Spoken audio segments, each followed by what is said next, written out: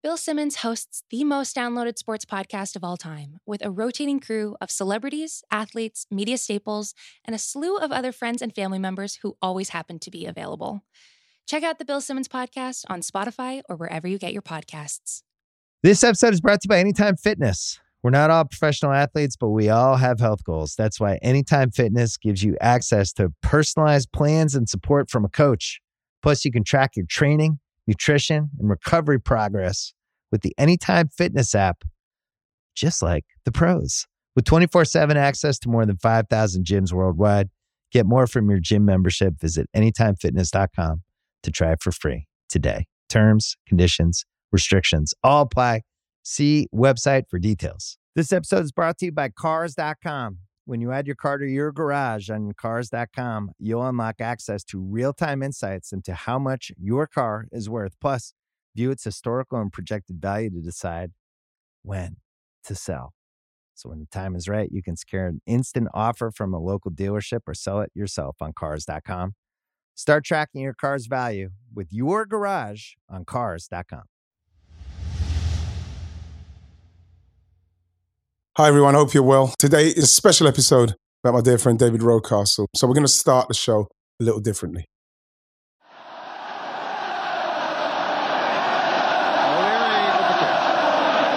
Deep one. Quinn hoping to get on the end of it. It comes to Allinson. Driven first time. It might go anywhere. Rocastle! Arsenal are through to Wembley.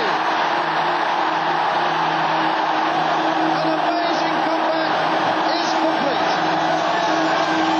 What can I say about my friend, David Rocastle, my teammate, my brother? Rocky, number 7, legend. What a talent. He had the skill of a Brazilian, the heart of a lion. He could do it all. Foot overs, goals, crosses, the lot. So good to play with. Oh, missed completely by Webb. Rocastle, a central figure again. And he looks to trip Schmeichel. And it's in! A goal for Arsenal. David Rocastle fired the bar, and I think the back of the Manchester United goalkeeper. He was an outstanding player, technically very gifted, could tackle, could run, can pass. Rocky was quite easily the best all-round wide player I ever witnessed. Thomas playing it to Rocastle. It struck. Oh, a fabulous goal by Rocastle. And there indeed is the equaliser. What a fabulous strike by David Rocastle. Spotted by Michael Thomas, a ball sprayed superbly by him. So little space, but hit with such venom. And Arsenal are level. We used to walk up the park with a few friends of mine. We used to come and play on the swings because we were younger players, younger lads, and we didn't want to join in with the big boys. And they used to see us, and they never used to have a goalkeeper because they all wanted to be Pelés and Maradona on the pitch.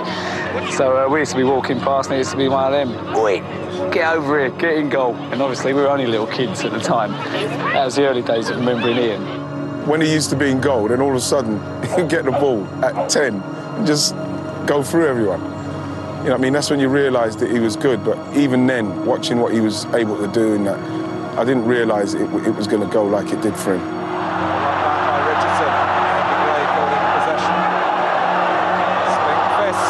To Rocastle, the chance is on. The goal is there for David Rocastle.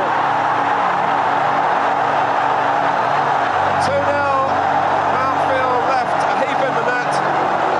Rocastle with a goal to celebrate.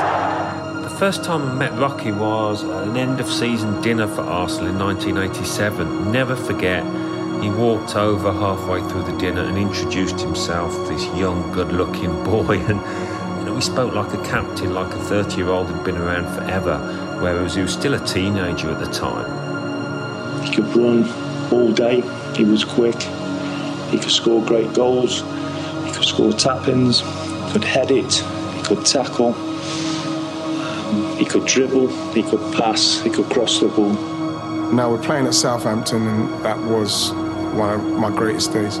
Someone put me through, had the shot, Rocky comes in, gets the rebound, and that's that picture with me on the floor with my arms up and Rocky running over to me. I was just happy that I was involved. Thanks to Limpar, Rocastle's got a lot of room in which to work here. Wright going to the right. On Rocastle! Rocastle's goal, and Ian Wright's played a major part in it. More than anything, he was a special person, Rocky. He really was, and anybody that came into contact with him, I'm sure, would agree. Magnificent player and person.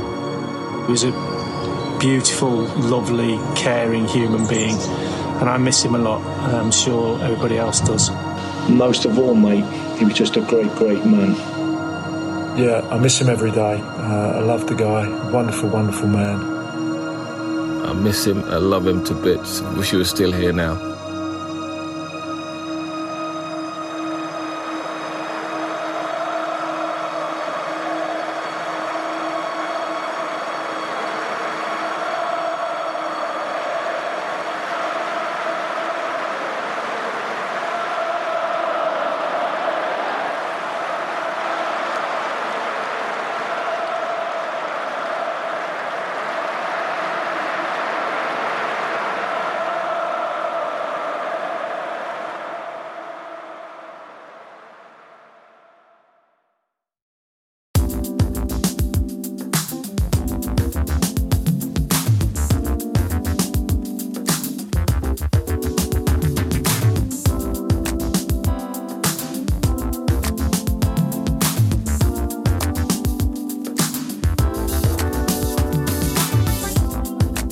Hi everybody and welcome to Wrighty's House on Ring RFC. Hope you're all staying safe and well. As I mentioned before, that little audio montage, today is a special episode about my dear friend David Rocastle, who passed away 20 years ago. So we'll be reminiscing about him as a player, a person and an Arsenal legend. And my guests today are Ryan Hunt and a wonderful, a dear friend of mine. How you doing, Ames? Oh, Ian, I'm good. All the better for seeing your smiling face and hearing your happy voice. I should tell about Amy Lawrence, by the way, everybody. And the reason why I say Ames is because there is only one Ames in my life, and it's Amy Lawrence. Ames, how you doing? We were just talking quickly off camera about Arsenal and my worries, but how are you feeling at the moment, just quickly? Optimistic about things or what? I think it's just that kind of mixed feeling that has been impossible to shake for a few years. You know, I've always feel with Arsenal that they're quite good at the moment at lulling you into a sense that they might turn a corner, and then you get to the corner and then they sort of reverse back again. And then a West Ham performance comes from nowhere. Yeah, so I'm pining for a period of what I would call like proper consistent progress that's not like interrupted by some foolish self-inflicted slip. So one of these days, instead of just having a really good week, it'll be a really good month. And really good month, yeah. A good sign. Nice one. Right, how you feeling, my friend? Everything cool? All right, thanks, man. How are you? A bit melancholy. Yeah, but you kind of feel like that because it's been, because with all the stuff, because obviously we're doing this special David Rocastle episode, and it's been an unbelievable week. I was just telling you about Martin Keown. Even just to do a message, it just complicated it so much.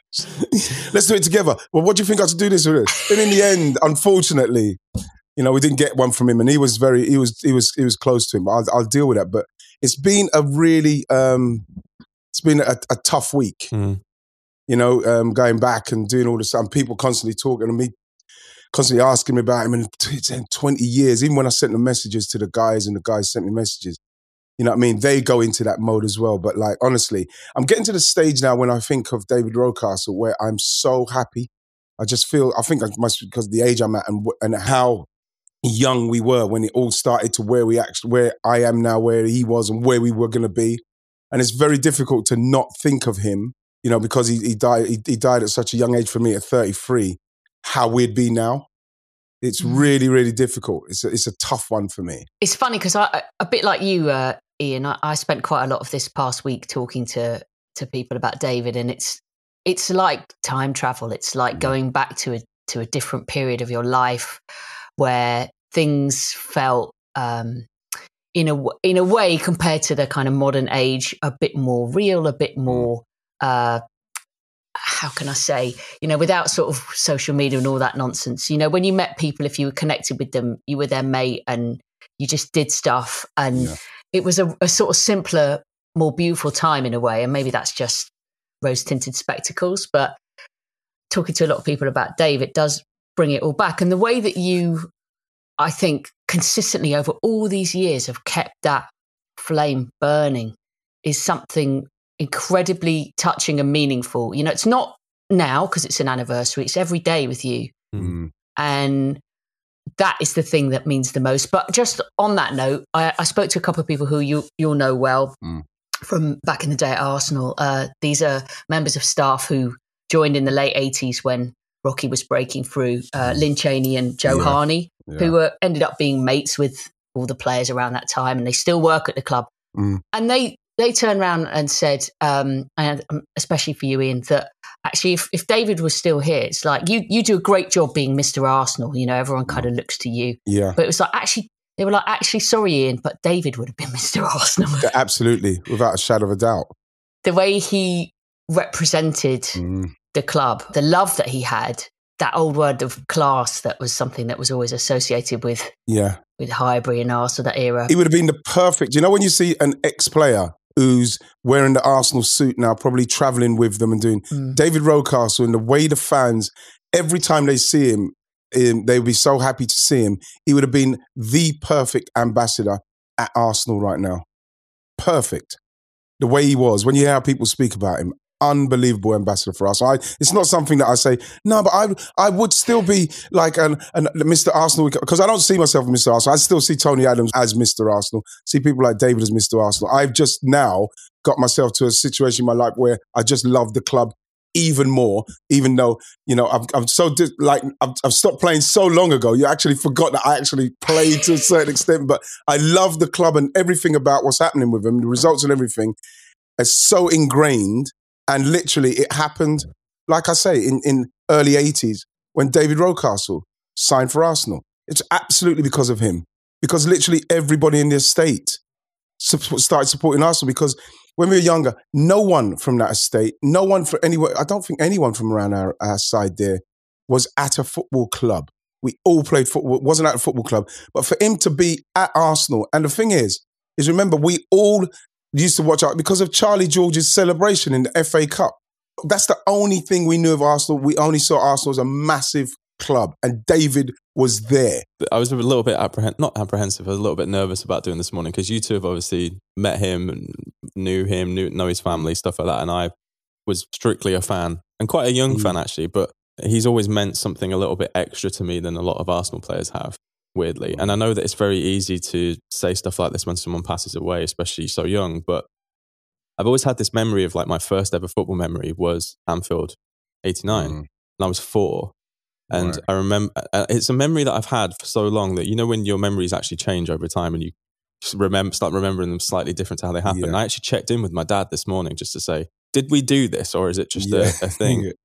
And it was my first ever footballing memory, watching it with my dad. He let me stay up to watch it.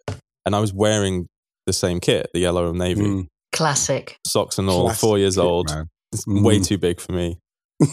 And I know it's become a quite classic clip now, but I remember when the free kick happened and his clenched fist and the there was something in his eyes where I was just like, I love this guy straight away. It was like a really strange thing as a kid, just being like, I think maybe the first person that I idolized that I didn't know. He was the reason why I first wanted to wear number 7. Yeah. When I was a kid, he didn't seem to play football like anyone else that I saw in England, for example. He didn't. I mean, I was even thinking before coming on today about who, for younger listeners, who you'd compare him to. Yeah. And it's really difficult because he had such a beautiful blend of qualities, and all of them were at the highest possible level. So his vision was at a fantastically high level. His athleticism and power was like outstanding. His pure skill level with the step overs and the drag backs and the drop of the shoulders and feints to go past people and the dribbling was first class. His shooting, check out the goal he scored at Anfield in the same season as 89 in the League Cup. Oh my God. I love that goal. I watched it a million times. You know, he just rasps it. And not only was it a goal that was just a great goal of itself, it was a goal that really meant something, because at that particular moment in time where Liverpool was super, super dominant, and Arsenal were kind of the young tyros coming through. Coming, yeah. They went up there and hadn't had a result at Anfield in years and gave them a proper game, like a serious game. Like Liverpool thought, hang on, who are these? These guys are good. And Rocky scores this absolutely staggering goal. He had absolutely everything you'd want in a footballer. And if you say, okay, Bukayo Saka, for example, has got elements of, he's got strands that come through from that heritage. But the way Rocky had them was like mega multiplied in every department. It's very interesting. Now that you say about trying to compare, you do try to compare him with anyone. You can't as a winger. Listening to people like Van den Hau, was it the one at Everton, the left back? Pat Van den Hau. Pat Van den Hau. You know, he was one of those that were always trying to kick people to bits. And Rocky used to tell me about, couldn't wait to play against him. He says he couldn't wait to play against Stuart Pearce. There was no players he was afraid to play against, because people don't realise when he was younger, he was such a hard person, like in respects of looking after himself and standing up for himself. And remember, we're talking about somebody who from a young age was he was the patriarch in his family from a young age, looking after all these kids. He's had natural leadership qualities and he wasn't afraid of anything. And this is why I remember, like, when I tell the story, people constantly say, tell that story about you and Rocky on the bridge. And I get pictures from people where they're walking past Brockley, where we used to meet. And they say, this is where Dave Rocastle and Ian Wright used to meet. And we're talking about, like I say, a 15-year-old telling me about, you know what I mean, get your fucking life together, bro. You know what I mean? You're wasting time. This episode is brought to you by Jiffy Lube. Cars can be a big investment, so it's important to take care of them. I once got a car that I started out with 25,000 miles on. I got it to over 200,000 miles because I took care of it. You know how you take care of a car? You take care of the maintenance, the oil, the brakes, all that stuff. And if you don't, you can have a car just completely fall apart. When your car needs maintenance, head to Jiffy Lube. They provide automotive excellence at speed. Get your oil change, brakes checked, tons of other multi-care services. It's all done by expertly trained technicians who actually care about taking care of you and your car. Jiffy Lube, car more. To find coupons and start an instant online estimate, visit jiffylube.com. That same game, the 89, because I remember Sean and Bradley were very, very young. I can't remember where Sharon was at the time, but they weren't there. And I had 6 beers and I sat them down and I moved the couch in front of the television, square on. This is for the game. And I remember speaking to Rocky like the day before and that, because the Wimbledon game before, Amy, where really dropped the ball, Arsenal, in that game. And that's when they thought, well, we gave them a good run. Ian, I got badly drunk that night. I was still quite young, and the only way I could cope. Do you remember the appalling sort of version of, I don't know what it was. It was like rocket fuel called Thunderbird. It was some Thunderbird, sort of that horrible wine. It was really grim. Christ. And I just remember that seemed to be the way to try and cope with throwing the league away at home to Wimbledon. How bad it was. No, but he phoned me because we spoke before they were going up to Anfield, because remember, what people don't understand is that season Arsenal played, because remember Merce was magnificent as well that season. We had players who were unbelievable. Martin Hayes, everybody were brilliant that season. And they had a great season. Dave Rocastle had a great season. And he was saying, listen, we gave Liverpool a run and, you know what I mean, we'll be back again today. And so you're sitting down getting ready to watch this game, right, with the 6 beers I had. And like it was going and going. And you think to yourself, when it was 1-0, when it went to that bit where you said, Rai, where he done the fist, where it was like, come on! You know what I mean? He was coming back from the right-hand side in Liverpool's half, and you just see him just screaming it. And I remember because when Steve McMahon done the 1 minute, and there was a different kind of vibe about Steve McMahon's 1 minute, because he was looking at everybody doing his 1 minute, and I used to love that when we used to sing that song, 1 minute, 1 minute. And like, you could see it because he had a little twinkle in his eye, like 1 minute, but I know that we've done it, really. And honestly, when Mickey missed the chance, but then obviously, and Mickey's a brilliant finisher as well from midfield. When he missed the chance, then he scored. I literally, tears just started to cry. And so, you know, then they held on, then it happened. Then you see Then you see the game finish, and you see George Graham acting like everybody calm fucking down, like George Graham. Even Pat Rice was losing his shit. Honestly, everybody's losing their shit. You just looked into the Arsenal crowd, and it was just went crazy. And when that 89 video, when the lead to the 89 video, when you heard the stories of people trying to get there, Amy Ryan, I've got to go, because they felt something. It's just amazing, because Rocky was saying, we're not fussed now because we gave them a good run. We blew it again. Because no one done that to Liverpool. No one went to Liverpool, and like he says, and they tell the story, George Graham says, listen, we'll just keep it tight with the first half. Second half, we'll nick a goal. And then in the end, we'll just nick one late on and, 2-0. And they said that when he done that team meeting, they were laughing. But the point I'm making is that when he done that, he went to a kind of level in and around the area and in the country. Obviously, people knew he's an amazing player and everything, but he went to a level in our area which was almost like godlike, because what he'd done from coming from where we were, yes, they had Mickey Thomas from South London as well and stuff like that, but what he done was, it was out there in respects of unreachable, because even when he was at Arsenal, when he signed, no one expected him from our sides to go where he went. And like I say, you say about keeping it alive. I can't help it.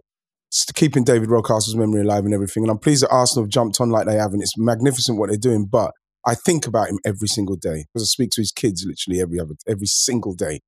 You know what I mean? So it's a situation where I find myself where I'm so proud of everything, what's going on. It's a lot easier for me to deal with now, because you can get into a certain situation, you do an interview and they dim the lights down, and then they'll go, so Ian, David Rocastle. And then bam, it just literally just falls out of me, the tears and the emotions, because I'm so proud of how his kids are growing up and what they're doing and everything he wanted them to do. So this for me it doesn't get any better. It literally doesn't get any better than this kind of respect he's getting, and the fact that the younger fans know exactly what he's about. Can I just throw in a couple of things quickly, like on the admin tip? First of all, I would say that if anyone hasn't seen 89... Oh my God. You have to watch it. You have to watch it. And I watched it recently. I actually watched it with my friend who's a Brighton fan. He was bugging me for ages to watch it. I was like, why does a Brighton fan want to watch 89 so much? And then he was just sat there the whole time just with his jaw open. Yeah. It's an absolutely incredible watch. I think the second thing I wanted to say, I think a lot of people who maybe weren't aware of the age dynamic within that squad, who haven't seen the movie, was that to contextualize that moment of Rocky's clenched fist and doing the come on lads, he'd only just turned 22 at that moment. 22 years old. And I think that's the thing with a lot of that squad, that a lot of people don't realize, that they were all only like Adams, Thomas, all of these guys, Rocastle, 22 years old. I remember the first time I ever wrote a book about Arsenal, which was in 1997. And it was a book where you had to pick a kind of dream team. That was the theme behind this book. And each player, I actually came to speak, I'm sure I spoke to you, Ian, as well, about that I Love the Lads 3-1 against Tottenham being a sort of symbolic moment in the history of the club. I went to see Rocky. Was on loan at Norwich at the time, trying to keep hold of that career when he was having so many troubles with his knees. And I went and met him in, I don't know, a small, it was a bit Alan Partridge-like actually, hotel in Norwich, to chat away about the game with the famous Old Trafford brawl in 1990. Oh, gosh, yeah. And actually, I'll always remember one of the things he said about that, which is great, because it sums him up as well, that kind of competitive streak of his, that game. If you watch it, there's a bit of historic rivalry between Brian McClair and Nigel Winterburn. Yes. It kicks off, and McClair's kicking Nigel on the floor while he's lying down. And first one there is David. Mm-hmm. And then then suddenly there's 21 players having a ruck. And David was quite proud of what he called blood brothers sense in that team. We all fight together. That's what we do. We're there for each other. And he was like, when I saw Nigel down on the ground being kicked, I'm in. And he said, at Arsenal, we never ever started any brawls, but we finished them. And that was kind of, I think, showed a lot about his personality, that he was, he was so much for the team, and he would give everything for the team all the time. Yeah. But he was a humble, polite gentleman first. But if he needed to be, then the streetwise bit comes out. Yeah. But anyway, so we're there to talk about that particular era and that particular game. And I ended up being there all day. And once we talked about the Old Trafford game, we just talked about Anfield because he wanted to for about 3 more hours. And his love for that time, for that game, for that achievement, for the club, for all his guys was just so huge. And it was just fascinating that it wasn't like, you'll know, Ian, if you've got some, it's different times. If you've got some media work to do, someone shows up, you do your interview. Yeah, and you go. Cheers, bye, see you later. And it was almost like he didn't want me to go. He just wanted to carry on talking about Arsenal for hours and hours and hours, as long as I was sort of willing to sit there. I totally get that, because I remember driving in when the Leeds thing happened. That was one of the worst days in my football career. Because he was outside, obviously got called in early to be told that, they've accepted an offer from Leeds. And like I say, it goes back to when I signed for Arsenal.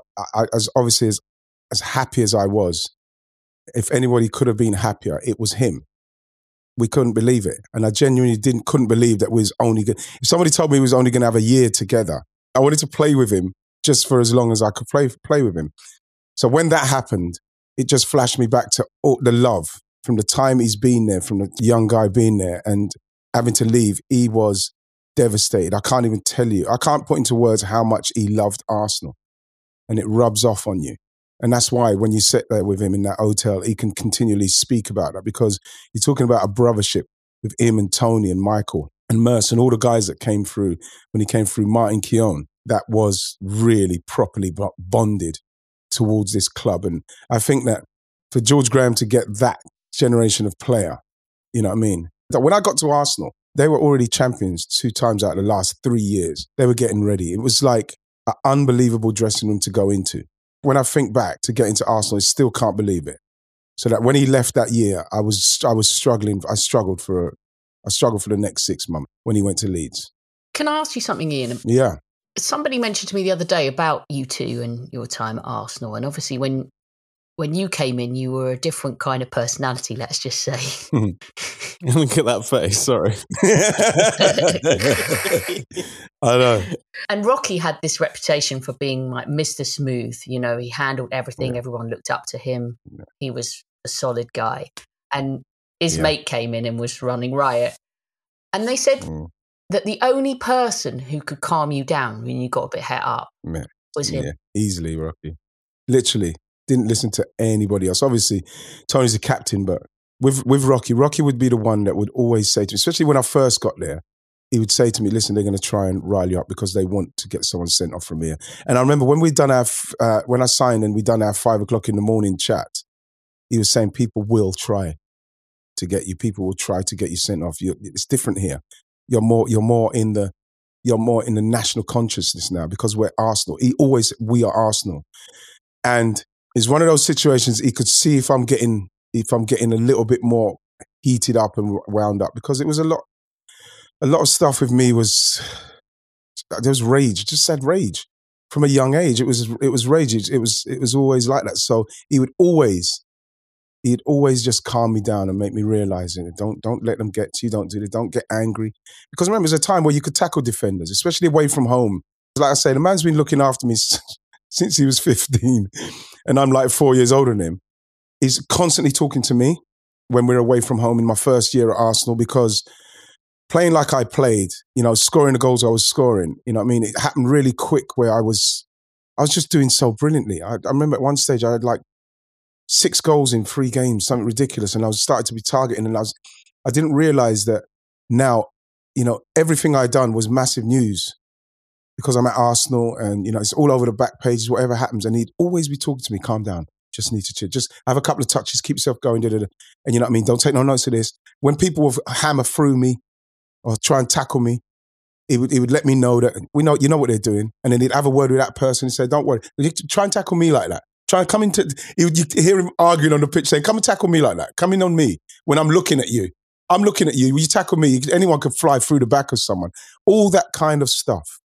And I remember when they did let him go, I literally lost my shit to George Graham, Tony Adams and everybody. And I remember Tony Adams having to talk to me, Lee Dixon talking to me about, it's what happens.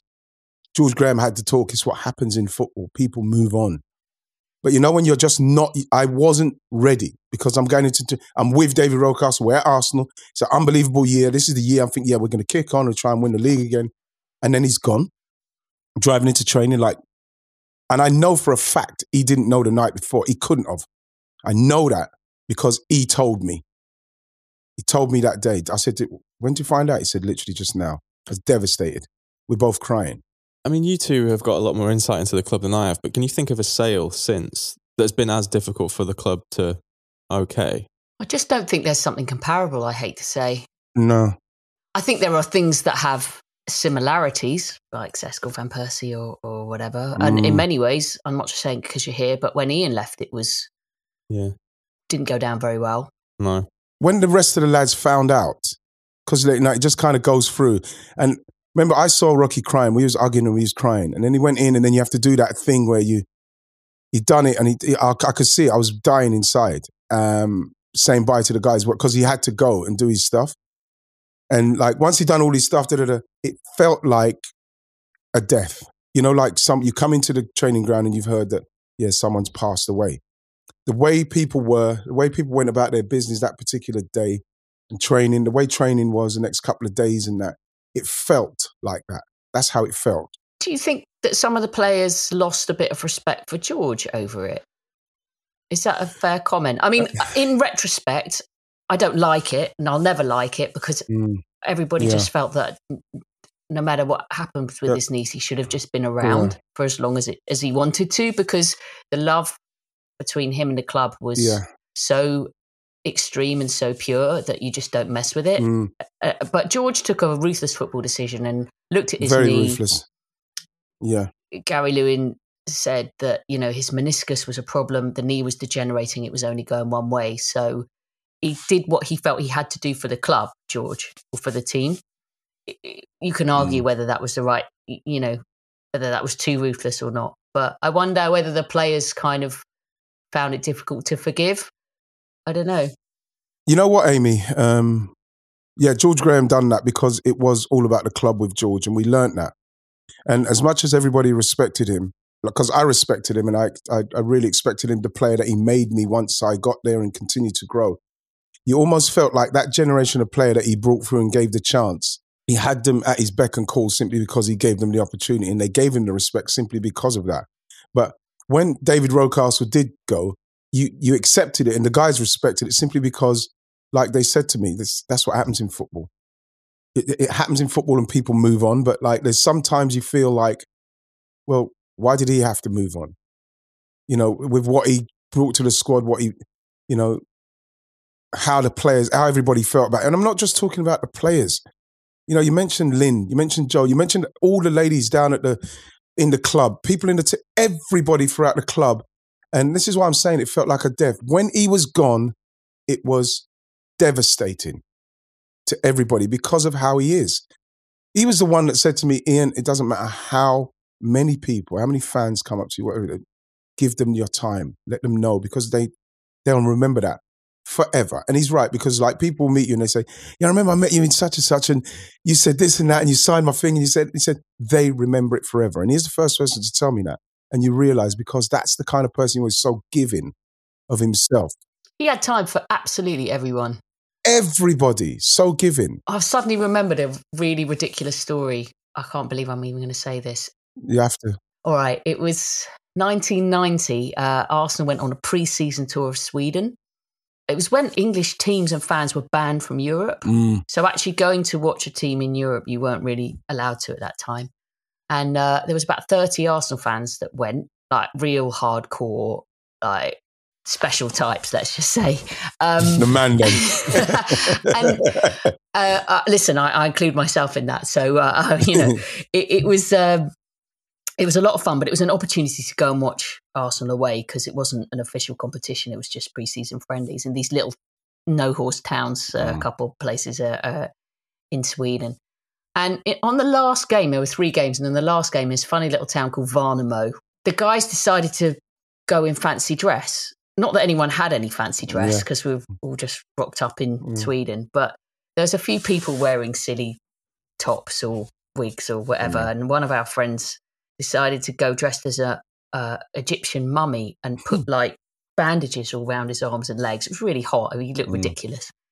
And we did a conga around this ground, and all the local Scandinavian fans were quite respectful and well behaved and reserved, and just sitting there quite happy to watch Arsenal against their local team.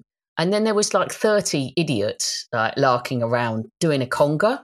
And as we went past, because there was hardly anybody there, as we went past the benches where the subs and the players who weren't playing were, we were saying, "Come on, come and join the conga."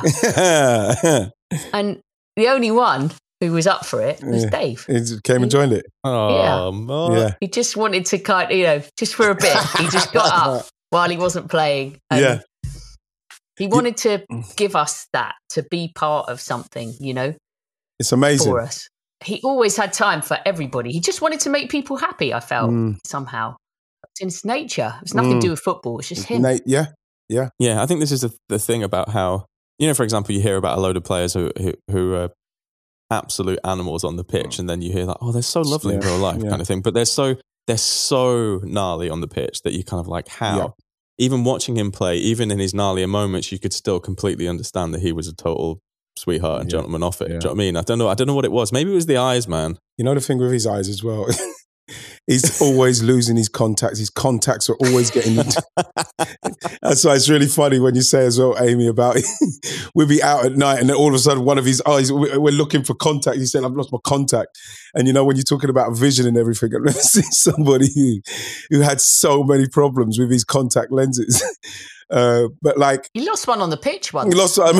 Yeah, everyone was scrambling around looking for it. It was like, what is going on? Honestly, you know what is really interesting? When I listened to Pat Rice talk about him, Pat Rice always told a story, cannot wait to tell the story about when they were youth team players and being very ruthless, Amy. Have you heard the story? Absolutely, I love that. This you one. Players, the hand up one. And it's unbelievable because like I say, remember, we're looking at somebody that's come from little old Southeast London, Turnham, Monroe Estate, and Pat Rice, a great Arsenal, unbelievable Arsenal legend, is going in there and he's saying, "You guys are costing us money. Do you realise you cost us money? Which one of you do you think is going to make it to be a professional?" He said one person put their hand up, and it was David Rocastle. And that always makes me feel proud because, like I say, I remember, and I'm not even joking, seeing him walking with Stephen, with Karen, his sister, and everybody. You're seeing him as the older brother, and you'd see them behind him, like a chicken and a little chicklets, whatever it is, in and around the estate when he was a young guy. And the man knew everything about what he was doing, his leadership qualities, his responsibilities, and everything. That's what I'm saying. He literally looked after me from the age of 15. But he seemed to look after everyone. I mean, you speak to Alan and he tells the story of how when he signed some Player of the Year dinner and he didn't join straight away, and Dave made a point of coming over and introducing himself and to Alan and his wife and saying, welcome, pleased to meet you. Lee told a great story the other day about when he just got in the England team and they were on England duty and for some reason had a bit of time off, and he'd been talking to David and said, "Dave, do you know anyone in sofas? I'm just moving house. I need a new sofa." And he's like, "Right." Dave took him off to World of Leather on Hanger Lane during their time off from England duty and spent hours with him showing them all the sofas. And Dave wrote, Lee said to him, what? I'm not being funny, but why are you doing this like on your time off? Yeah. And he said, because, you're making it now. It's important that you get the right sofa, He just wanted to look after everyone, make sure everything was sorted. It's really weird when you listen to like someone like Tony Adams, because they was really tight. They're very tight, them two. When you hear Tony speak about him, it's really deep, bro. And you hear Lee Dixon, Boldy. When you hear the guys talk about him, it really you really feel it deep down. I feel it deep down, Can I tell us that there was because we obviously got some lovely voice notes off Tony Adams, Steve Bold, Lee Dixon, Alan Smith, Michael Thomas. Just while we're on that, by the way, the music that we used was by Zvar. Right. He kindly let us use that. Oh, that's nice. But there was a story that Michael Thomas said that once he had just done pre-season and was looking in amazing shape, and then he went to the Caribbean to go and visit some relatives and came back absolutely massive. Let's say podgy. He did struggle. He struggled. And he said, and apparently Michael Thomas was just like, what the hell happened to you, kind of thing. And he was just like, you try visiting that many relatives Honestly. in one day and getting fed that amount of food. And I think this was really early on in their Arsenal career, I think. And he said that he always called him Slim from then on, Slim, which is bizarre to someone who never knew him because he was always what we saw, he was always in incredible Ryan, shape. You know, he always looked amazing. No, he was one of those. If he ate a donut, you'd see it on him. Honestly, he was that guy. He was constantly working on himself. But like, we're talking about a family. If you go, like we used to, after the games, you go to his mother-in-law's and his Mrs. Janet's house, and the food that you'd have to eat, the food, God almighty. It's like Melissa now. You know what I mean? She's the one who's introduced me to a new shop, and her and her boyfriend, Aaron. Every single time I speak to her, she said, are you eating enough? Have you got enough food? I've got a new West Indian shop. I'm making dumplings. I'll bring them. You buy the food. I'll bring them. Literally constantly feeding you. And like we're talking about David, literally was one of those players. If he looks at a cake, he's putting on some pounds.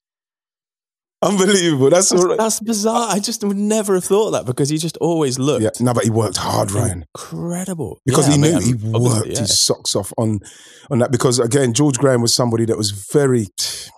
He's looking a bit. You know, he would say things like, "Looking a wee bit back there, David." You know what I mean? Like that kind of. Sorry, what? Jeez, that's good, Ian. Yeah, but I used to watch him, and I used to think him a lot because I used to have a side look at him all the time. Some of the times, just side look.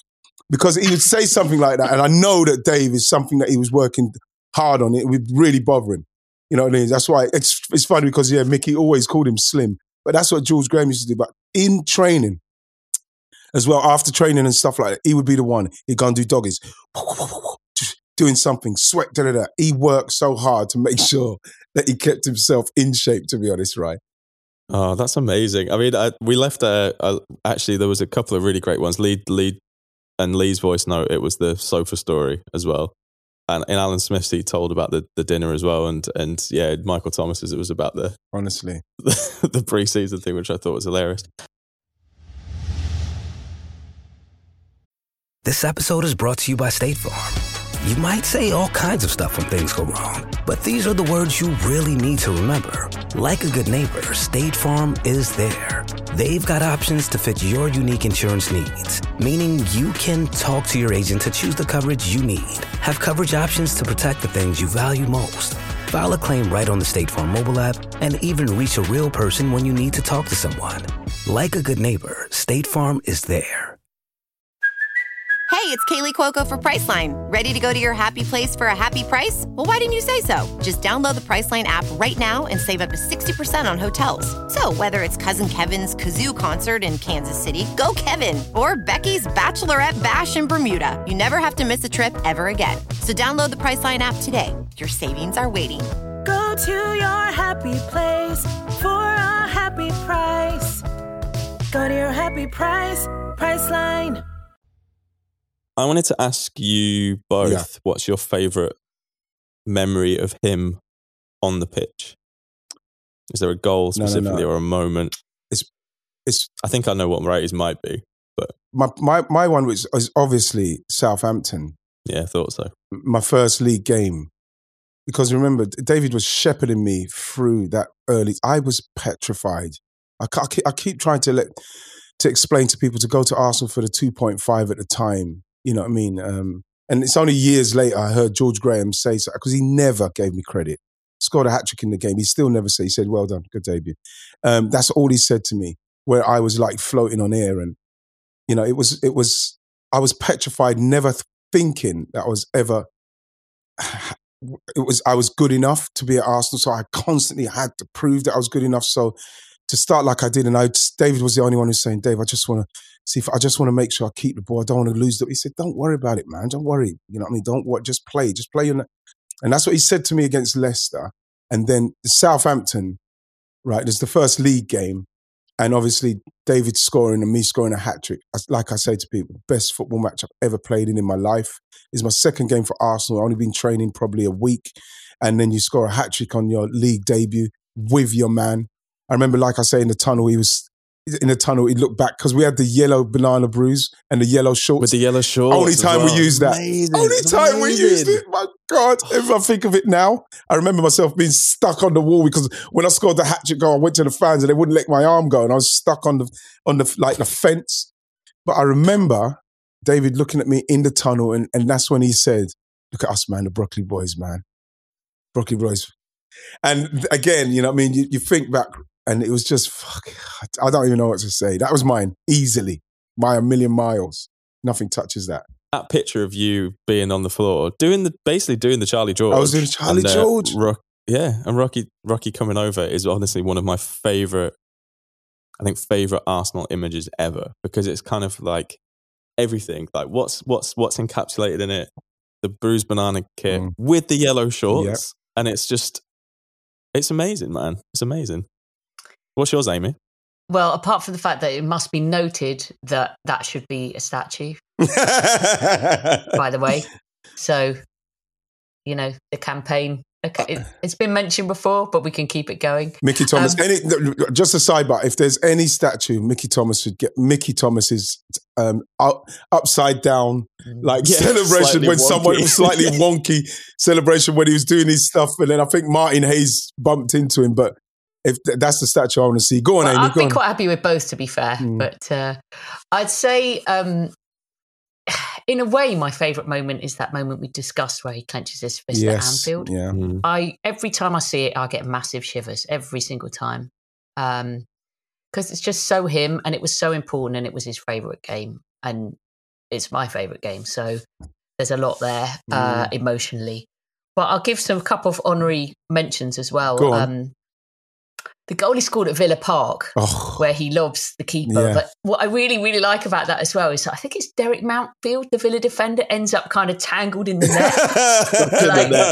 It was like watching a kid on like an adventure park. It's a beautiful thing to see a player entangled in the net, trying desperately to stop something. Because you know the thing with him as well, Amy, he wasn't fussed about scoring goals, but every goal he scored was magnificent. Exactly. And that was magnificent, and I loved that one personally because it was that was my first ever Arsenal away game outside London, so it felt like rite of passage stuff. Right, gone up. It was just before, I think, either Christmas or New Year, maybe 30th of December, that kind of time, on New Year's Eve in that 88-89 season, and so in that.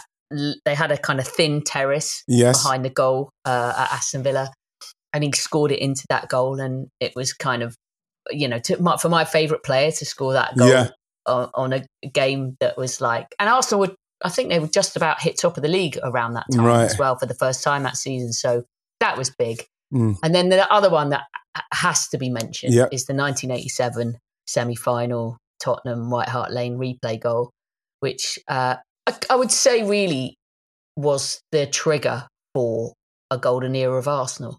It needed that goal, you know. Arsenal have been behind for pretty much the entire tie. First leg losing at home 1-0, second leg when it went a goal down again, came back to win 2-1 to take it to a replay, and they tossed the coin for the replay, and it was back to White Hart Lane. The great thing that everyone remembers about that, and I'm told Dave really took this to heart, was when at half-time the PA announcer at White Hart Lane was telling Tottenham fans how to get their tickets for the final. I love all them stories. I love them stories. They heard it in the dressing room, and you know, apparently David went round all the players with that kind of fired up face that you can imagine, clenched fist. Come on, we can do this. And he was really young then, back in 87. I think still a teenager, maybe 19. 19, yeah. And his left foot, which I don't think was his favourite, ball just ricochets out to him, and he swung that left foot, and it was a real huge moment. What about you, Rai? Did you have a moment? What's your one? I've got one as well. The only addition to that, I think, is the chip against Manchester United. Absolutely has to be mentioned. Because it's just a goal that, I think because of the injury, and if a lot of people who aren't aware of him will just go back and like see the highlights that you find, but then it's really hard to marry it up with his career if you actually look at it as a breakdown, you know, why did he go there? Why did he go there? But I think this is the thing, that if he didn't have the knee problem, I think would have probably been talking about a one club man and an all-time England legend, because the ability to be in, like Musa always explains, He always says playing central midfield is like directing air traffic control whilst also trying to land a plane, right? And if you think of where he is on the pitch at that time, he's essentially playing centre midfield at that point in the game. And he does a step over, cuts through a couple of players, and in this, like, you don't even really have time to process what he's just done, and he's already chipped Schmeichel. Not anyone. Peter Schmeichel at Old Trafford. But the two players he leaves in his wake is Paul Ince and Brian Robson. I know. Just literally. Yeah, it's kind of like, it's so good. It's like beating the two final bosses, or three if you include Schmeichel. I know I'm talking to two people who knew him and stuff and watched him a lot, but I think for a younger generation now, I don't think I will ever be able to fully explain to people how special he was. Honestly. As a fan, as a pure fan who never had any other connection with the club, there's something about him that will always remain different to other players. And the thing is that era of, like I say, Anfield was my first proper football memory. And that was my Arsenal fandom and also football fandom beginning. If anyone would say your favourite five, your top five or favourite five Arsenal players of all time, I think he's always going to be in there. To the people who know. I can't see anyone. The people who know, There may be players who have had better Arsenal careers, if you like, or there may be players who have quote unquote better Arsenal careers, but very few will be able to be that special. No, that's why every time, Amy, you hear the fans start singing, "Oh Rocky Rocky." Honestly, every time I'm there, it makes me, something happens inside. You just feel it. You just feel it. To get that kind of affinity with the fans because they knew what it meant to him. And for them to continually sing it, it's literally every game they'll sing it. They'll sing his name at some stage. I can't tell you, I can't tell you how much that means to me, listening to them sing his name. I literally can't tell you. And I'm so pleased. Like I said, I'm so pleased he's been recognised for what he done. And he was the one with the generation of the Adams and Michael Thomas, all those guys that really started under George Graham to take Arsenal back where they should have been. It would be interesting to see how David would have felt about the latter stages of the Wenger era. How he would have felt about Unai Emery stuff, how he'd feel about how we are now. Because we're talking about a pure football man, tactically, skill-wise, everything, and passion, and a proper fan of the club, He might have been there. Because there was that thing that David Dean was saying that they were talking about offering him a coaching role. You never know, man. He might have been. You know what, David Dean? You go to David Dean's house.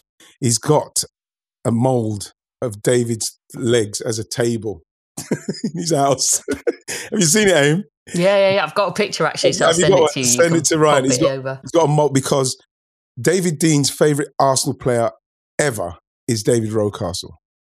He said he used to go and watch him in the youth team, and he used to go back and tell people, everybody, he said, we have got a Brazilian playing in our youth team, David Rocastle. He tells that story about when his wife bought him a wallet with it's got a picture of Rocky in it instead of her. Yeah. It's unbelievable. I mean, going back to what we were saying before about like when he left, like that was the thing I think watching that documentary, like when he's talking about that transfer, I can't remember seeing David Dean look that, what's the word? Unrehearsed, let's say. It was the first time I think I've seen him genuinely, like being like, I think that's the one who maybe he regrets more than anything. Ryan, I'm not joking. It literally, like it's something that no one was ready for. No one was ready for. The only person that for me would have been very like, okay, yep, that's going to happen. It's George Graham. No one else was ready for that move. I don't think George was really ready either. And I spoke to him about it not so long ago. And, I think he finds it quite hard to talk about. He said it was one of the saddest things he ever had to do in football. And I don't think he did it because he wanted to. I think he did it because he felt he should. I mean, with hindsight, I don't think he would have done it. When I think, like I say, and I'll go again, and it just makes me feel so happy that, 20 years on, the memories and how people speak about David Rocastle is so wonderful. And, when you hear people say lovely things about people who have passed, you think to yourself, really? Could they have really been that nice? And yeah, I totally get it because he was amazing. I'm so proud of everything that everything that he achieved from our young age up to the point where, you know, when you listen to people speak about him now, it's beautiful, man. I just feel it's been such a pleasure to relive and re-remember and just enjoy and cherish everything that he was again. And I hope to keep doing it again and again and again for as long as I can, because while it's fantastic to talk about all the football side, and, you know, you mentioned, Ryan, about how he seemed to have this special quality as a player, everyone who was blessed enough to be in his orbit will feel the same way, which is that however much you love the footballer, you love the man, you love the human being, you love the soul. He was such a fantastic person to ever sort of be in his company that it feels so important to keep that side of things. You know, that's why it's the whole deal. It's the whole package. It's the player and the human. And that was Dave. He was just a magic, special guy. Beautiful, Ames. Thanks, man. You know I loved him. We all did. Yeah, we all did. Yeah, we did. Can I just say thank you so much, guys? Amy Lawrence, Ryan Hunn. But like, there's not two people I'd rather in the world have done this with, because anybody else maybe would have asked me questions that would have made me blub off into nothingness, into a sniveling wreck. But, you know, I want to honor his memory by speaking about him without continually crying. So thank you so much, guys. Come to the house and helping me with that. It's such a pleasure. Oh, thanks, man. Thank you. See you again soon. Thank you again to Amy Lawrence. I know how much David Rocastle meant to her. That was very tough for me. Can't mention David Rocastle without something happening in respect to the waterworks. So I'm glad I got through that so as I can really remember him how he should be remembered, as a legend and a wonderful man. So hope you enjoyed that. And I'll see you again next week.